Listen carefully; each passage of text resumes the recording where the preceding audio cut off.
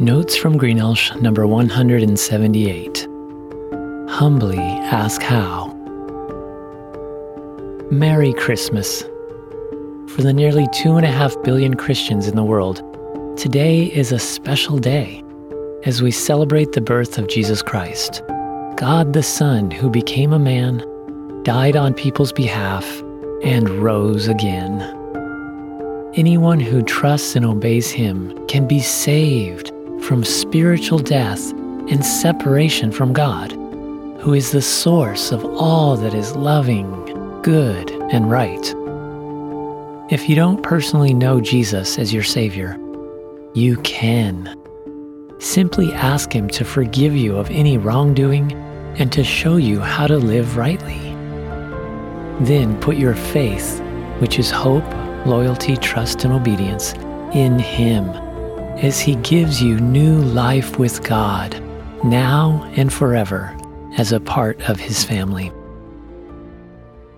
Whether you are trusting Jesus as your Savior or are still evaluating, I'm sure you have questions along the way. You're not alone. Throughout history, people have had questions for God. God wants you to ask Him questions, for they are an effective and engaging way to learn and grow in the truth. Jesus taught, "Ask and it will be given to you. Seek and you will find. Knock and the door will be opened to you. For everyone who asks receives, the one who seeks finds, and to the one who knocks, the door will be opened." When you ask, come before God with a humble and open heart, believing that He loves you and is always working for your best. God's ways are above our ways, and His thoughts beyond our thoughts. So don't be disappointed, weary, offended, or bitter if His methods or timing are different than you expect. Just keep trusting, and the perfect wisdom, timing, and providence of God will become clear. This was the case for Mary, the mother of Jesus. In first century Israel, Mary was a virgin and pledged to be married to Joseph. When Gabriel, an angel of God, appeared to her, proclaiming she will have a son who will be called the Son of the Most High and will reign as king forever, she humbly asked, "How will this be, since I am a virgin?" Gabriel answered that God will supernaturally place the Holy Child in her womb, and He will be the Son of God. Although this was incredible, wonderful, and surprising news, it was costly. It would cost Mary her reputation, cause a scandal in her town, threaten her relationship with Joseph, jeopardize her future, and even label her an adulteress, which could be punishable by death. Yet she didn't reject God's word. She submitted to God and humbly received His answer from Gabriel. Mary replied, "I am the Lord's servant. May your word to me be fulfilled." Later, Mary shared with her relative Elizabeth, "My soul glorifies the Lord, and my spirit rejoices in God, my Savior." You can read more of Mary's blessed response in Luke chapter 1 of the Bible. Contrast Mary's response to Zacharias when he received similar news. A few months before Gabriel appeared to Mary, he appeared to Elizabeth's husband, Zachariah, who was a priest. Gabriel told Zachariah that he and Elizabeth would have their first son, John, who would prepare people to receive Jesus, the Son of God. In Luke chapter 1, it says, Zachariah asked the angel, "How can I be sure of this? I'm an old man, and my wife is well along in years."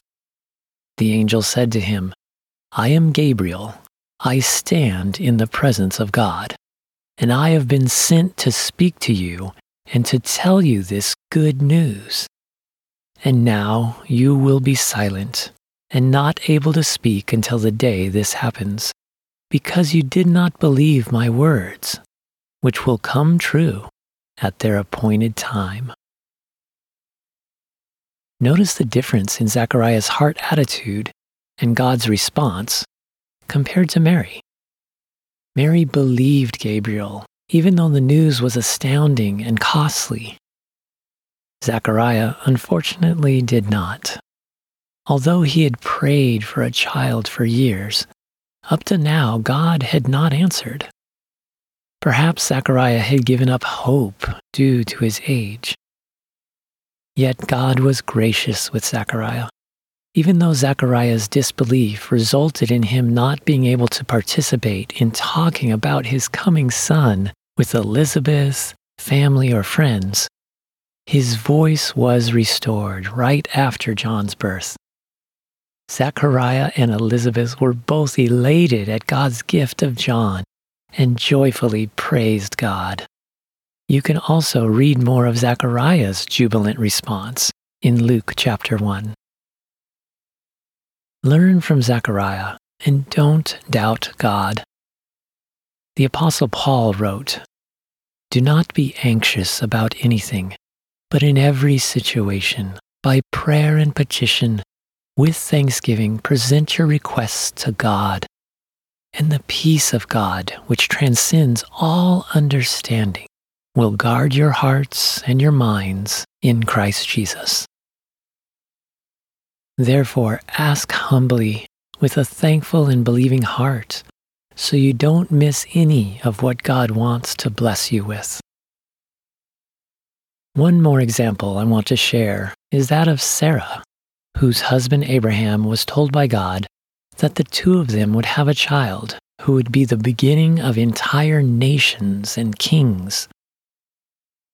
This was confirmation of a promise God had made with Abraham 25 years earlier, that he would bless the whole world through his offspring, even though at the time Abraham, age 75, and Sarah, age 65, had no children.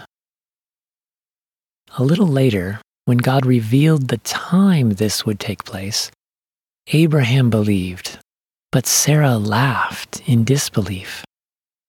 She thought to herself, "After I am worn out and my Lord is old, will I now have this pleasure?"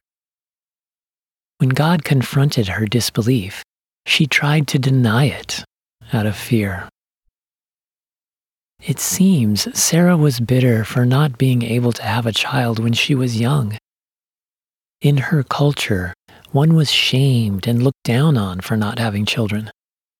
Sarah battled this for about 70 years of her adult life.